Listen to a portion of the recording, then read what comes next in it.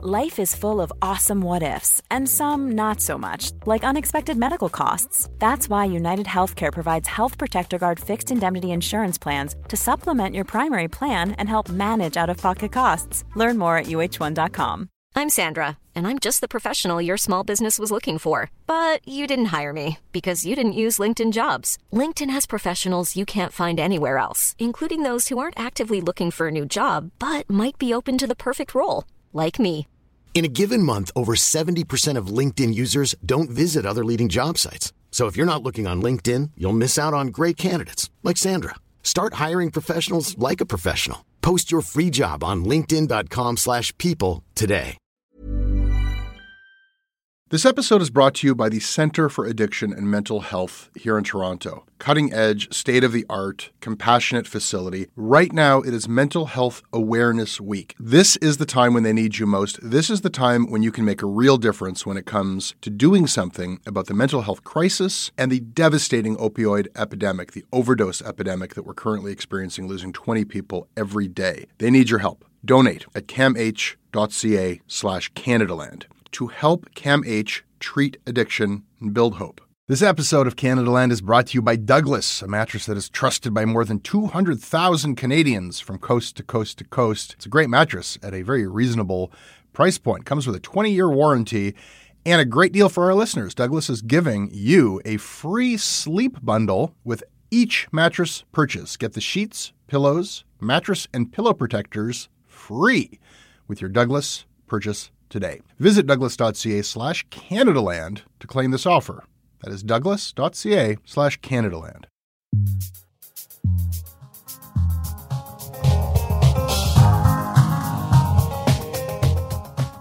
Jan Wong, journalist, author, teacher, hello. Jan, today, I would do anything for Ukraine, but I won't do that. Also, the truth catches up with Rebel Media, and it is a doozy. They may have influenced the Christchurch killer, and he funded them. Welcome back to Shortcuts, Jan, where we talk shit about the news. Thanks, Jesse.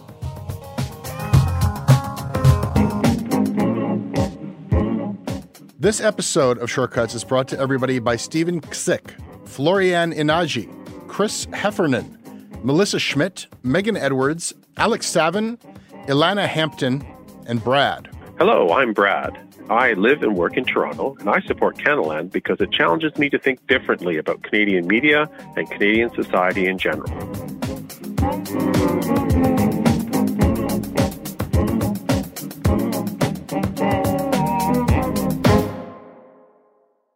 Big day in Parliament this week, Jan, with the Zelensky address. Did you happen to catch that? Yes, I heard him talk. I heard some of the speeches afterwards by the leaders of the different parties. Let's go through it. I mean, even before it happened, this was being hailed as an historic speech by the Toronto Star.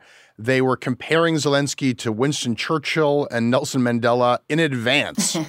and then, you cut to I watched it live and packed house at Parliament, Zelensky zoomed in. Everybody else, all the MPs are there in person. Everybody's wearing yellow and blue ribbons, yellow and blue neckties. Somebody brought in a yellow and blue baby, I think. What was this? It's really strange. Everybody wearing the same colors in Parliament. It was and the colors are yellow and blue, which are familiar to me. It's it was sort of like a sold-out Canadaland Stadium show, Right. Canadaland colors, I forgot. Yeah. If we did things like that, and if our listeners would ever be the type of fans to wear our colors, which they're not, this is not about us. Zelensky then beams in, and I got to tell you, I don't know how you heard this, but this guy had no intention to deliver an inspiring historic speech for the ages, right? That's right. He was exhausted. Under attack, and frankly, pleading and desperate. Yeah, and getting really sick and tired of asking for the same thing and getting no results. It was really tonally something. He basically spent the entire speech, and it was not a short speech, calling us out. He was polite, but essentially his message was, and he called Trudeau okay, we're friends. You want to make a big show that we're friends? All right, Justin, I'll call you Justin. Justin, how do you think it feels being attacked? What if your CN Tower was bombed by Russians? I want you to imagine that. What if your airport in Ottawa was bombed? What if your kids were bombed, Justin? How do you think that feels? I mean, he was not quite as aggressive in his tone, though it was all through translation, so I don't really know. Yeah. But he just kept that same rhetorical device again and again. What if it was you? What if it was your cities? What if it was your schools? And all leading to one plea, like, please close the skies. Talk is cheap. Give us a no-fly zone. Give us a no-fly zone. Give us a no-fly zone. His words were more aggressive, but his tone was weary. I mean, you could hear him speak even if you couldn't understand any Ukrainian. You could tell he's been saying this and saying this. And yes, it was a first name basis. That was a little weird. But Trudeau had sort of set the tone by saying we're family. But I felt like it was as if you were getting beaten up by somebody and you went to your family and they sort of looked at you and smiled and said, we're family, but didn't lift a finger to, hit the bully that was smashing you in the head. So also before he talked, I felt like there were two tones going on here. There was the tone of Trudeau speaking very nicely coiffed, of course, wearing a suit. And before Zelensky spoke, he said, in Canada, we like to root for the underdog. And I just felt it was so inappropriate, the word root. Yeah. It's not a sports event. It's not a hockey game. It was cringe-making to hear the prime minister talk like that. And then you see Zelensky in his khaki-colored green T-shirt and just so worn out and so tired and just begging the West to close the airspace and telling us, as you said, how would you feel if this was happening to you? And, I don't know about you, but when Trudeau speaks, I just feel like he's acting. And he was a drama teacher, right? He was a high school drama, but it's not good acting because it sounds so phony to me. And when I hear Zelensky, who is a professional actor, I don't feel like he's saying any lines. I really believe him.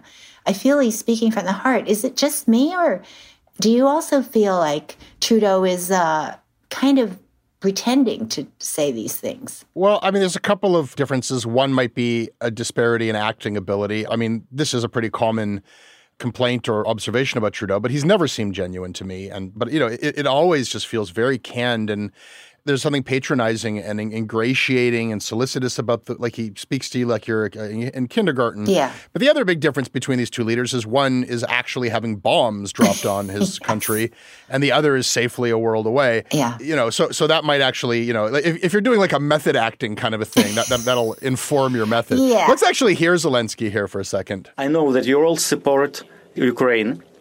We've been friends with you, Justin, but also I would like you to understand, and I would like you to feel this, what we feel every day. We want to live, and we want to be victorious. We want to prevail for the sake of life. Can you imagine when you call your friends, your friendly nation, and you ask, please close the sky, close the airspace, please stop the bombing. And they, in return, they express their deep concerns about the situation. And he receives a 3-minute standing ovation. And then it's not just Trudeau.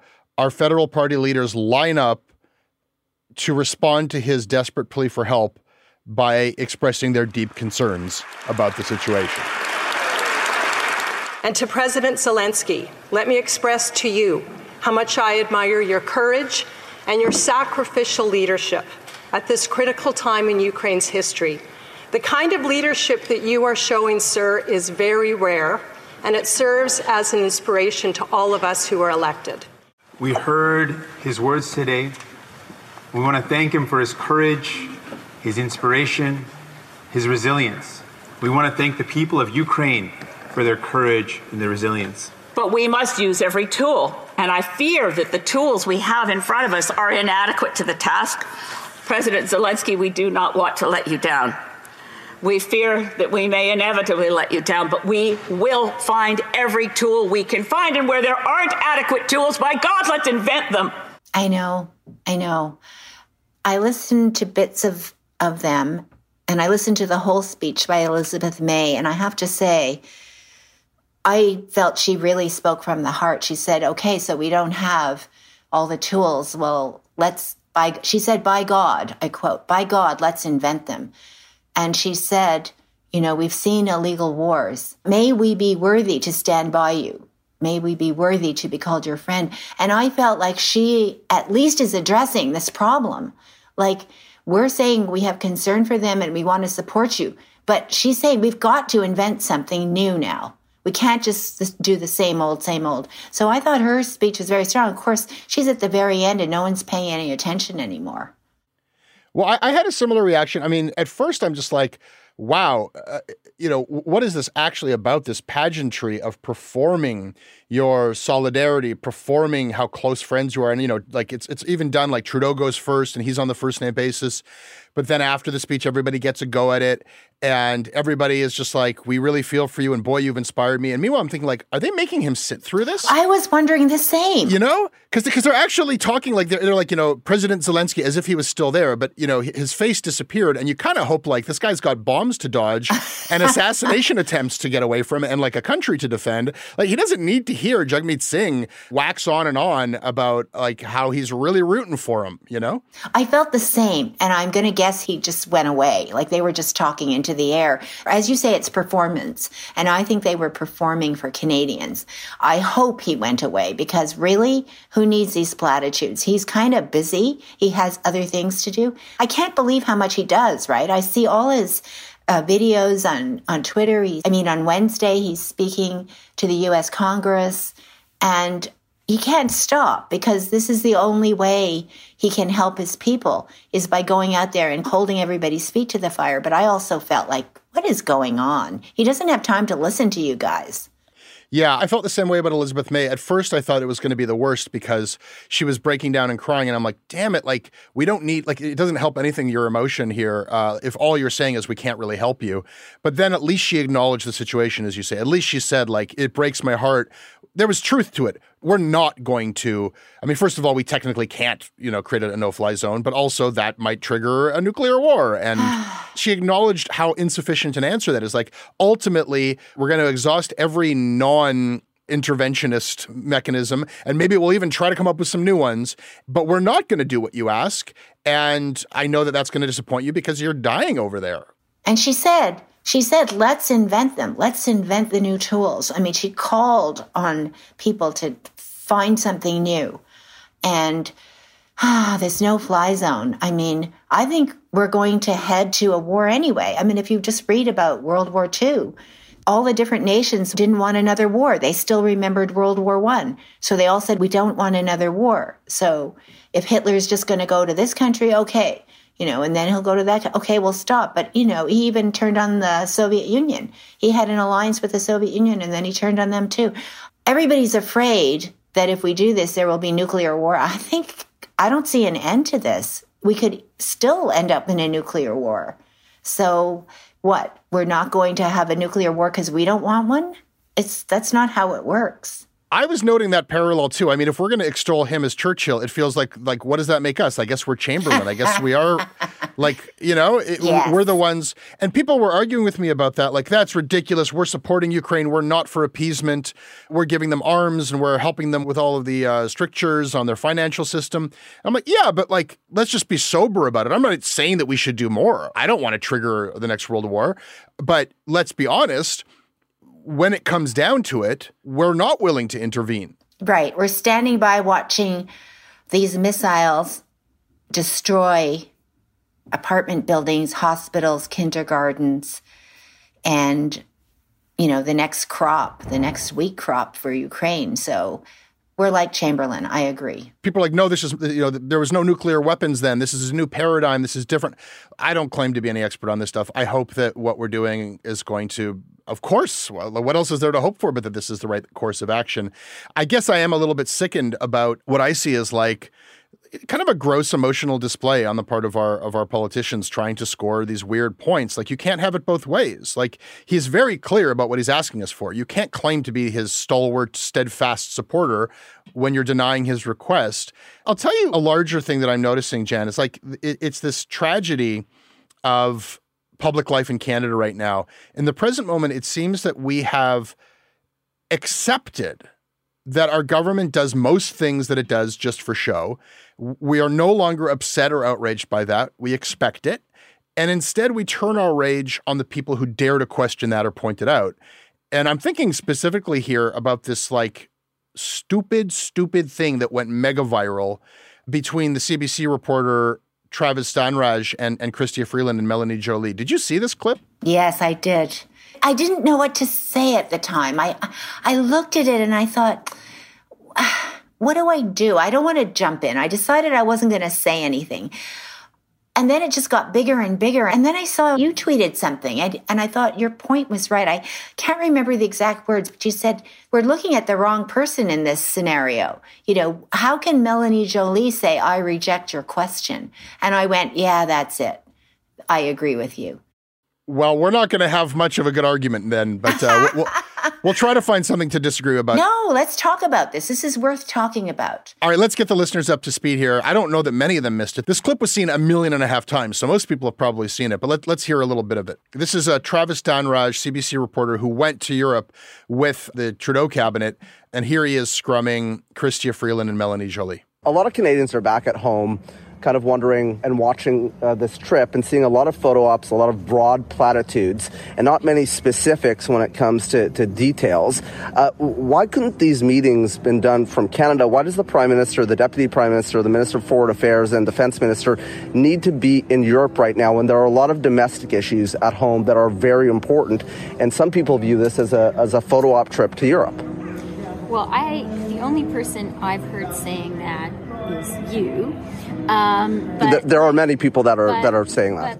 So Travis, he goes, well, there are many people saying that. And it goes on, and Chrystia Freeland kind of gives this answer about how, like half of it is visual, because the expression on her face is like, yeah, she just looks like, you schmuck. Why are you asking me this question? Yeah. And Melanie Joly is just like nodding in the background, like, I can't believe I have to answer this stupid question. Don't you realize, you gnat, that there is a war and that we are the most important people? And she doesn't actually answer, the question of like, do you all need to be here, like with anything but, well, it's really super important and we need to have secure communications. She doesn't actually say like, well, Trudeau needed to be here. I mean, obviously Freeland needs to be there. Yeah. But like, if she could have said, well, Trudeau was able to do something by being here, then that would have been, but anyhow, she did her best, as politicians do. But then Melanie Joly kind of takes the mic and she actually laughs at him. She laughs at the reporter.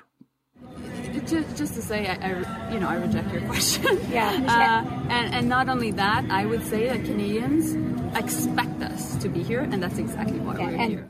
Well, they both were contemptuous. Chrystia Freeland was pretty contemptuous. The face she pulled, not in her words, but the face that she pulled, her head leaned backwards, and she didn't roll her eyes, but, it was on the way. Travis doesn't need to say many people are saying, because you don't need to say that. Just ask your question. I hate that shit too. I hate that, lots of people are saying, like, I'm asking you if this is just a photo op. Yeah, this is my question. Just ask the question.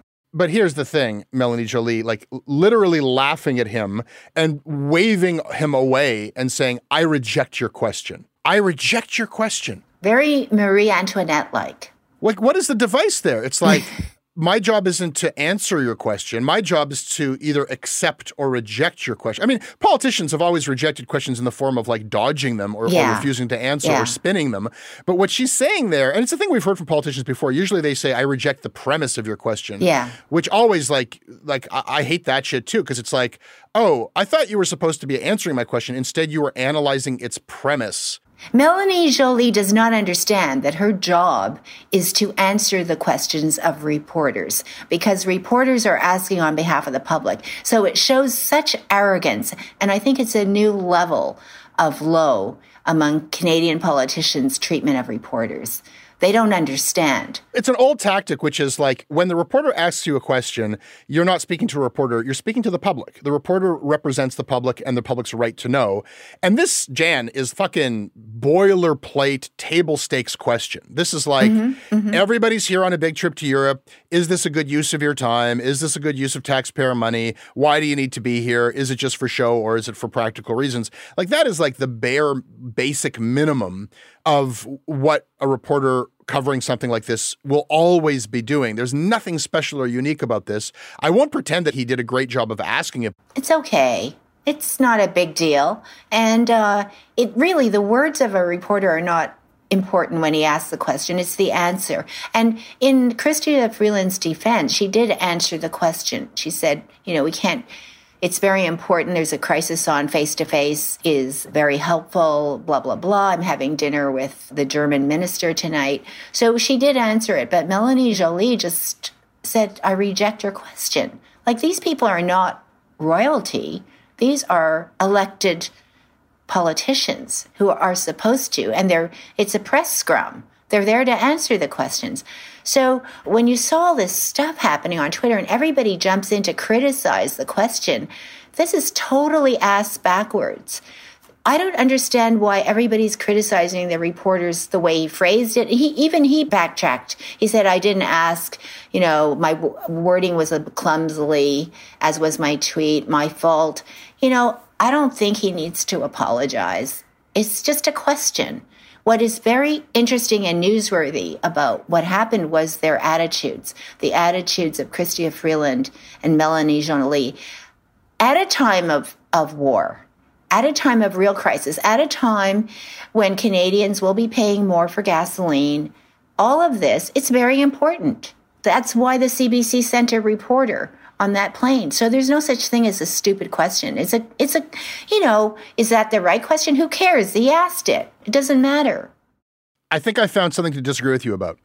You call this a new low for politicians. I think that this is like, since time began, politicians have treated reporters with disdain and tried to basically separate the reporter from the public and say, nobody's asking this question but you. You're an idiot. This is a stupid question. It's a partisan question. And let's shoot the messenger. That's the old tactic. What was new in this case for me was the response, and not simply there's a lot of very annoying Trudeau supporting almost bot accounts, but they're not bots. They're actually just partisan hacks on Twitter who will jump on anybody who really applies any kind of scrutiny or criticism to this government. That didn't surprise me that they got on his case. What surprised me was that journalists were agreeing with them. Right. That's what I saw on Twitter. Sam Kemp-Jackson, a journalist, freelancer for the Toronto Star, CBC Globe and Mail, going after Travis, this is a bad take, Travis. Take, who cares what his take is? Yeah. And basically, don't you realize what's happening in Ukraine? I stand with Ukraine. I saw that. I thought that was really tacky. Terry Glavin was like, this question wasn't framed well.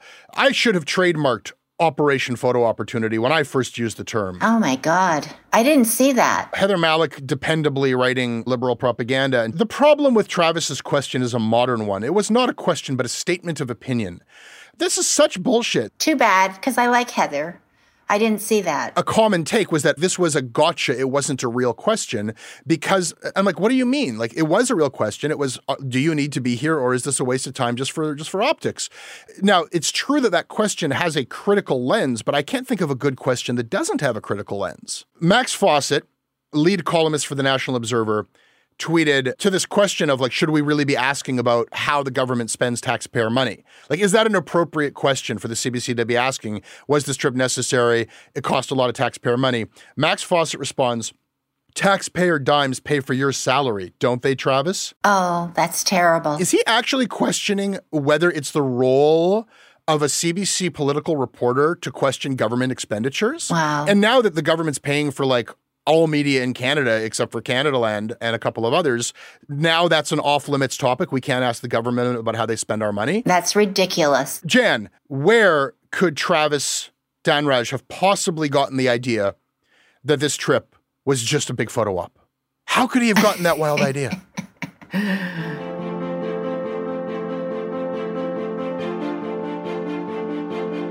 On my way back from Europe now, where I met with close to a dozen world leaders who are absolutely focused, like we are, on standing with Ukraine and pushing back against Russian aggression. Jen, I wish our listeners could see that as well as hear it. The Downton Abbey music plays, and they have I don't know if they brought a dolly with them or a drone. It's these cinematic sweeping shots of Europe, and there's Trudeau with Boris Johnson. It is an absolutely legitimate question to ask if Trudeau, whose approvals are in the dumps after the Freedom Convoy, leapt at this opportunity to look like a great statesman of the world, even though as we discussed, his support for Ukraine only goes so far, as everyone's does. Is this just for looks? I think that's a fair question. He made a movie about it, so maybe looks mattered to him a little bit. I didn't know about that. I didn't know they had put out a video. I saw the Brandenburg Gate.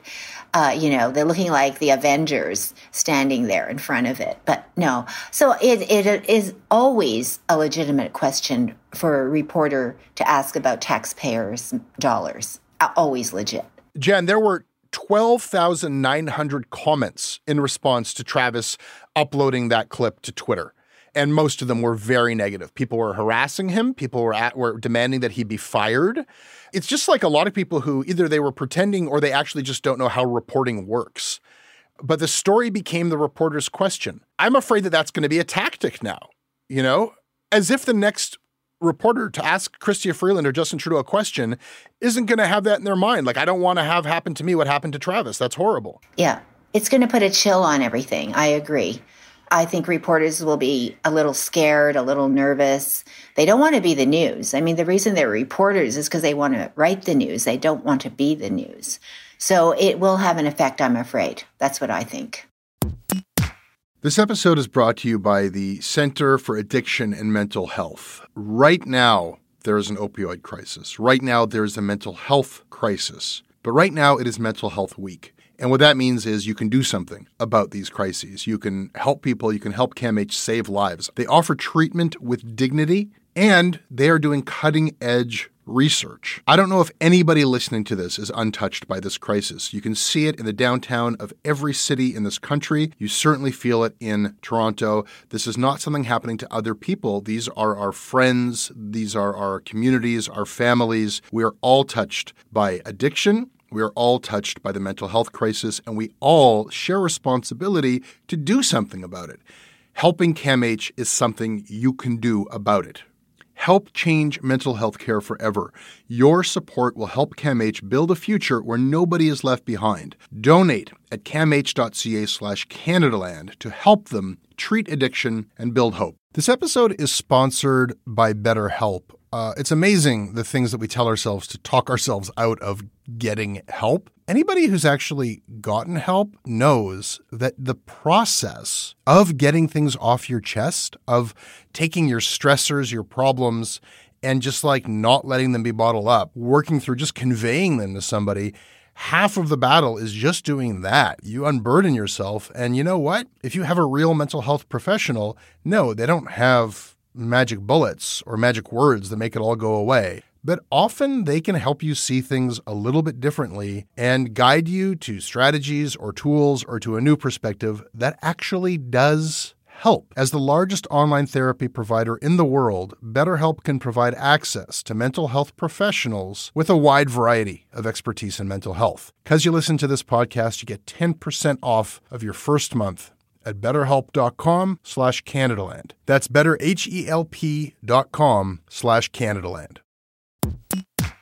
Jen, you have done this show more than maybe anybody else, so you know that we duly note stories that deserve more attention. What do you have to share today? Well, it's still about Ukraine, but I'd like to shift the perspective slightly to talk about China and Russia, because so much attention is being paid now to what the West is going to do. I think most people aren't paying attention to China. It's interesting because U.S. intelligence has recently said that Russia asked China for military and economic help, and China's calling that fake news. But the U.S. is really worried about what China's going to do because there was this marathon meeting in Rome on Monday. But I think that China may not do much. This is what I think. Why do I think that? Because China's always hated the Russians. And it goes all the way back to the Tsarist times when China had an emperor. They didn't like the Tsars. But even the Soviet Union, people think, oh, both communist countries, right? No, China's always hated the Soviet Union.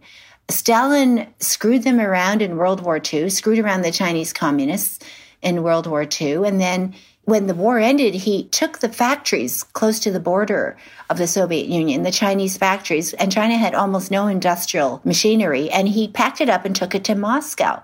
And then during the Cultural Revolution, China hated Brezhnev, hated Khrushchev. They called them revisionists. They called them all kinds of terrible names. And they had border skirmishes. And then during Gorbachev, they really looked down on Gorbachev because he went to China during the Tiananmen protests and went back and took down the wall. He said, okay, communism is over. And so they really hate him. I mean, China's the only lifeline that Putin has, and I don't think it's there for him. Duly noted.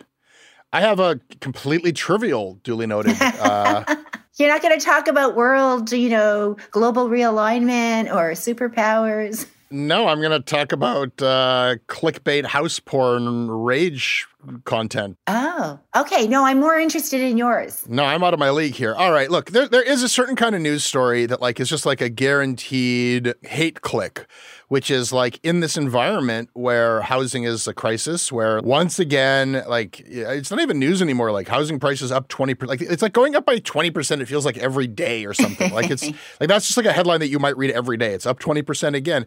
But it's really a horrible situation for many people. And you can basically throw raw meat at desperate people by a story of this 8-year-old has his own condo. How did he do it? And it's like a tried and true format that Toronto Life, I think, has pioneered. Yeah, I saw it. Some guy who's really young has 3 or 4 condos now. There have been dozens of iterations of this story, but that's not the one. That one I saw recently as well, but that's not the one that I'm pointing out today because I've come to expect this. It's like if you just want to we need another 100,000 clicks this week to make our quota, you can publish a story like this. So I expect it from many different news organizations, but I don't expect it from the CBC. And CBC Nova Scotia ran this piece.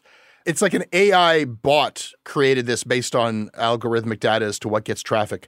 How I manifested my house as a 24-year-old single woman. What does that mean? What does manifested mean? Well, let her explain, Jang. I've also manifested my sauna, prime parking spots, my cat, and good income during adverse times, just to name a few, all of which presented themselves through conscious intention.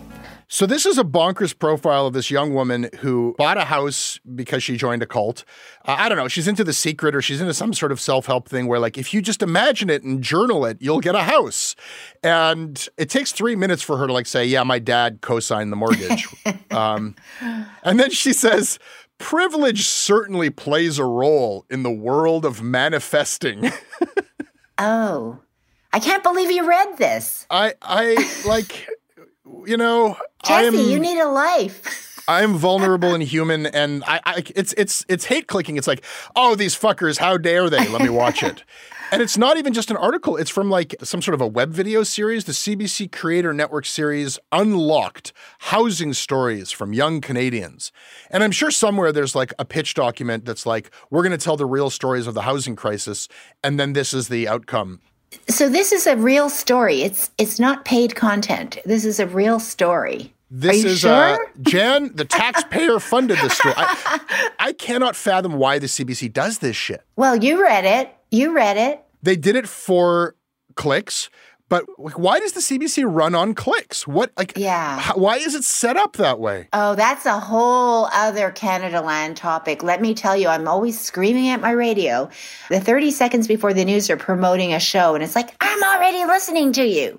I don't want to hear an ad for your new whatever. Yeah, we'll do that show. I said nice things defending a CBC reporter in segment 1, so I have to say this stuff now. I'm told that they want video content. They're hungry for video content. You can pitch them any video content and they'll take it. But they're always just chasing, they want to put it on the Gem app. Yeah, why? Exactly. Why? Duly noted. Jen, I want to talk about this column that Globe and Mail columnist Doug Saunders ran this week in the Globe and Mail. I think that this was probably a piece that he's been waiting to write for some years now. 3 years, it looks like. Yeah, I think so. I'm going to back up and give a bit of context. We have been covering a topic for years as well, which is this slew of defamation lawsuits that Rebel Media has launched against journalists and other commentators. People who have dared to criticize Rebel Media have been getting sued. And the immediate take on that is, well, Rebel Media presents itself as a champion of free speech in Canada. And yet here they are suing the media. In fact, Rebel Commander, as he self-styles himself, Ezra Levant, self-styles himself? Yeah, I guess so. Ezra Levant was published by the Globe and Mail in 2019, he ran an opinion piece that was just this like, you might not like the Rebel, but we're here to stand up for press freedom. We're here covering it from a different point of view, and that's just fine in a democracy like ours. And it was really laundering Ezra Levant as like just another voice in our wonderful spectrum of opinions and points of view. But if he is a champion of press freedom, our coverage has looked at this from the lens of why does he keep suing the press? And as far as I can tell, and I've dug into this a bit to see if this is accurate, I'm pretty sure it is, I don't think anybody has filed more defamation claims against the media than the Rebel. Oh. Press Progress sued by the Rebel, Al Jazeera sued by the Rebel, the Narwhal, DSMOG, National Observer, Scott Gilmore, and Ezra Levant threatened Canadaland with the lawsuit unless we retracted and apologized, something that I had said, and we did not retract or apologize, and then we were sued by a Rebel reporter, not by the Rebel, but by Cian Bexte. So that's my disclosure there. Now, never, Jan, did I really stop and ask myself why this sort of historic slew of lawsuits? Because it just seemed obvious to me why he was doing it, Mm-hmm. It's just like you form a shield around yourself to protect yourself from scrutiny and criticism. Like basically you create table stakes that we're going to sling a lot of arrows, we're going to throw a lot of mud, but if you come after us, it might be really expensive and annoying for you. And they've sued based on really innocuous seeming tweets and statements. So you don't really know. If you say anything about these guys, you might get sued. And so it seemed to me that the motive there is simple. It's just to like create the opportunity cost that's just too high. Like it's just not worth the headache. Mm-hmm. But it does seem like there may have been a much more specific reason for some of these lawsuits. Well, I think also they want attention. So when they sue, you can always put big numbers on a lawsuit. They get attention. It's a marketing ploy. It's not just to scare people, but it's to get their profile raised. Very good point. And I would be embarrassed to sue somebody for libel or defamation because I wouldn't want to be called a hypocrite who's like says stuff but can't take it. But I think that they might be operating from a point of view where there is no such thing as bad press. Yeah. That all kind of like formed my understanding of why they do this. But again, this Doug Saunders column has me feeling like there might have been another motive. And this has to do with information that I knew about a couple of years ago when it came out that the Christchurch killer, this hateful person who slaughtered 51 Muslims while they were at prayer in New Zealand, he murdered them in a mosque. It came out that he was a member of Rebel Media's audience. And their content seems to have influenced him because he was into this whole great replacement racist theory, this conspiracy theory that there's a plot to replace white people. And this is a theory that Rebel Media propagated, that they spread. Lauren Southern was involved in this, and like the author of the stupid theory was interviewed on Rebel Media. And after Christchurch, Rebel wiped their website of all of this stuff. And Lauren Southern doesn't work there anymore. And a lot of the most kind of like obviously racist people who were employed by Ezra Levant parted ways. I think some of them were fired. And I think that there was this, I think that there was an attempt to kind of cleanse the Rebel and maybe even like pretend that this had never been stuff that they published. In any event, it is a matter of fact that the Christchurch killer was a Rebel Media content consumer, and he liked them so much that he opened up his wallet and he donated $106.68 from his personal bank account to Rebel News Network Limited of Canada. And Jan, that information that I just shared seems to be the information that the Rebel tried to suppress through lawsuits and through legal threats. Mm-hmm. Here's what Doug Saunders wrote. Mr. Levant launched a series of libel suits against journalists who had mentioned his organization's possible influence on terrorists and violent individuals and groups. That included a suit against the author of this column, which is the weird way that he says me. Yeah. And why was Doug Saunders sued? For having mentioned the terrorists' donation on Twitter after it appeared in a New Zealand report. Mm-hmm. So Doug Saunders was among many who were sued for just mentioning that this was true. And citing the report, the official government report in New Zealand. Yeah. In January, a judge ruled that in two other suits, Levant and Rebel Media were using litigation to silence critics, and he ordered them to pay more than $250,000 in costs. Doug Saunders' case didn't get that far. Rebel dropped the suit against Saunders. Whatever legal fees went into defending Doug Saunders, that money's lost because it was just Levant dropped the suit with an agreement not to pursue his claim and not to pursue any claims against Saunders relating to his tweet. Yeah. We have a problem in this country. We have free expression. We supposedly have a free press in Canada, but like the use of the courts in various ways to frustrate free expression. Yes. If a Canadian media organization, like we do media criticism here, media reporting, and if a Canadian media organization is publishing shit that has anything to do with mass slaughter in a hate crime, that seems like something that we should be able to talk about not years after the fact for fear of litigation. Yeah. And I note that the Star just ran a piece about another hate killer, this guy who killed a family of Muslims in London with his vehicle. Police found hate-related material on his devices, but we don't know what they are. Could be the Rebel, could be something else, because the judge has placed it under a publication ban. Yeah, I know. It's terrible. These publication bans are terrible in Canada. I mean, I don't think Canadians understand how weird it is that so many things are put under a publication ban. It's just automatically put on. If one party requests it, automatically the judge almost always agrees. And that means we can't inform the public about these very important issues of hate crimes. It's pretty serious. Like, if this guy is getting inspired by materials that we need to talk about, I don't know what those materials are. Why? To protect the alleged killer's right to a fair trial. Mm-hmm. Like, if we know what his reading material is, that might influence a jury. How about the fact that he's alleged to have mowed down a family? Like, that might influence the jury a bit more than what he was reading on his phone. But we can't report on this because the courts are in the way. So do we have free expression in Canada if we can't report on that? No, we don't. We don't. It's so limited. Our freedom of speech and freedom of expression in Canada is very, very limited. And people here think it's fine. We have it, but we actually don't. It's very, very hard. Look at Doug Saunders. He said for 3 years it's taken to write this. It's wild. And you'd think that the press would be up in arms about this stuff and about the misuse of the courts to stop reporters. But again, we have journalists, like in another case, a journalist taking the other side.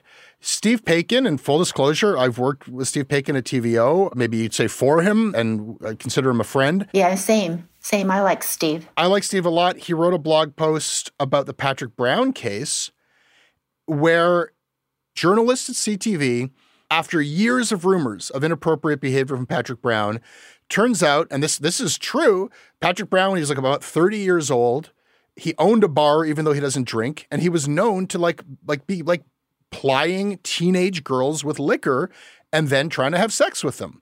And that part is like, I don't even know if there's any dispute about that stuff. I think there was a dispute in this story about the age. She was 1 year older than they thought. It didn't change the essence. That's right. It changes an important detail whether she was under the drinking age or not.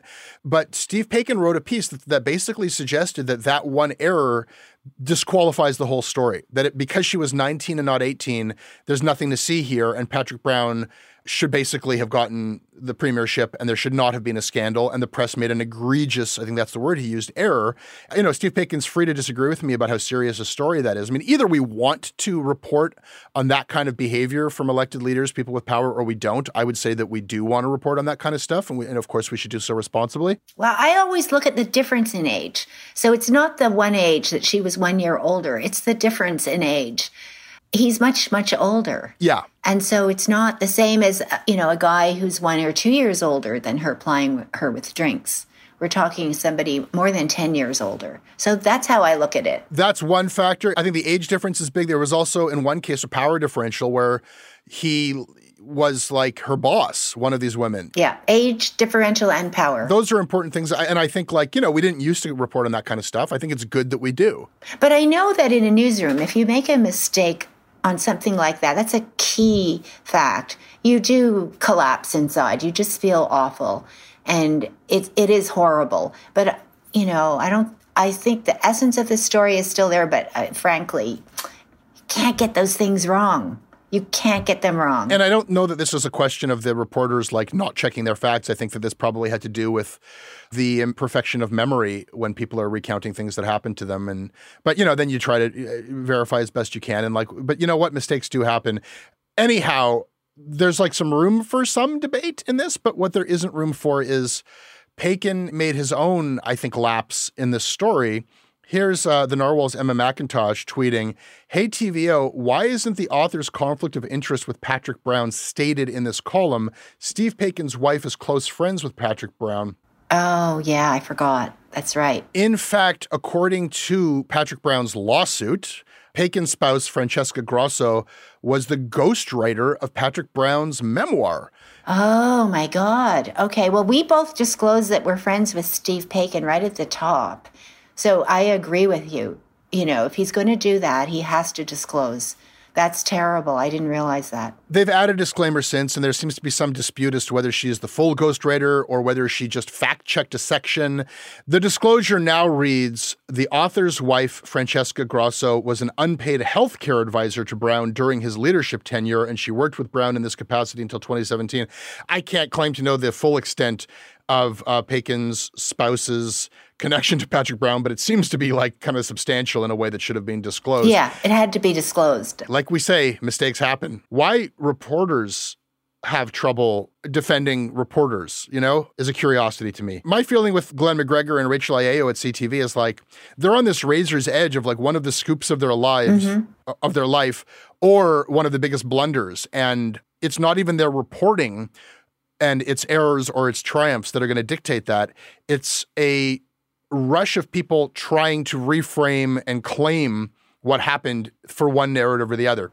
You know, Maria Ressa, who was a co-winner of the Nobel Prize this year, Peace Prize, she's a journalist. She's a very brave, wonderful journalist in the Philippines. She runs a news site called The Rappler. She made a speech talking about how in this age of disinformation and fake news, that we need to rethink the competitive aspect of journalism. And instead of criticizing other reporters and jumping on them for the way they asked a question about photo ops in Europe, instead we should be much more supportive, because the bigger enemy right now is the fake news, the disinformation, the hate. I mean, when the reporters were in Ottawa covering the trucker protests, they were spat on and they were shoved and they were threatened and they were sworn at.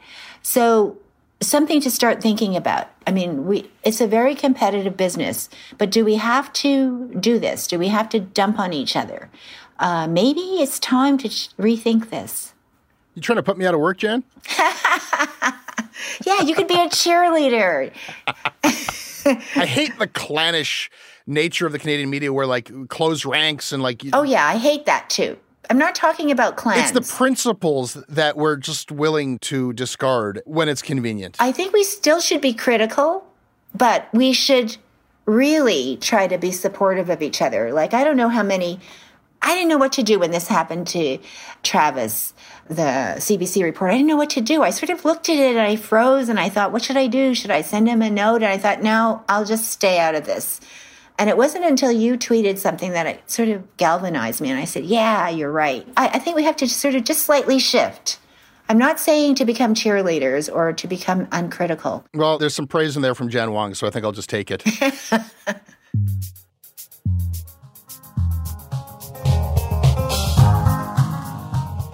That's Shortcuts this week. Jan, thank you for joining me. Thank you. It's great. We're on Twitter at Canadaland, and we're trying to find out more about you. So please check out our survey at canadaland.com/survey so we can make better stuff for you and get better ads for you. Email me about this show. I'm at jesse@canadaland.com. I read everything you send. Jan Wong, where can people find you? I'm at Writer Wong on Twitter. This episode is produced by Aviva Lessard with additional production by Tristan Capacchione. Our managing editor is Kieran Oudshorn. Theme music is by So Called, syndication by CFUV 101.9 FM in Victoria. You can visit them online at cfuv.ca. If you like what we do and want to receive ad-free versions of all of our podcasts, please support us. Hit the link in the show notes or go to canadaland.com/join.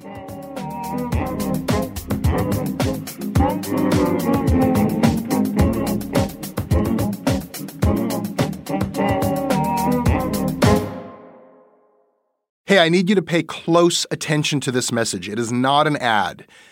This is about Canadaland, and this is about you. You need to know that the news crisis is about to get a lot worse. You've heard about the layoffs. We're about to have news closures.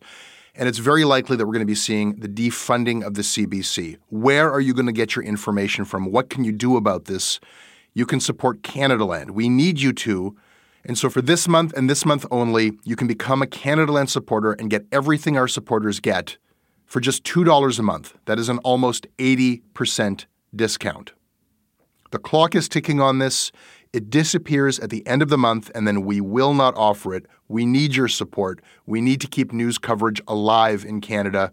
Go right now to canadaland.com/join. And thank you.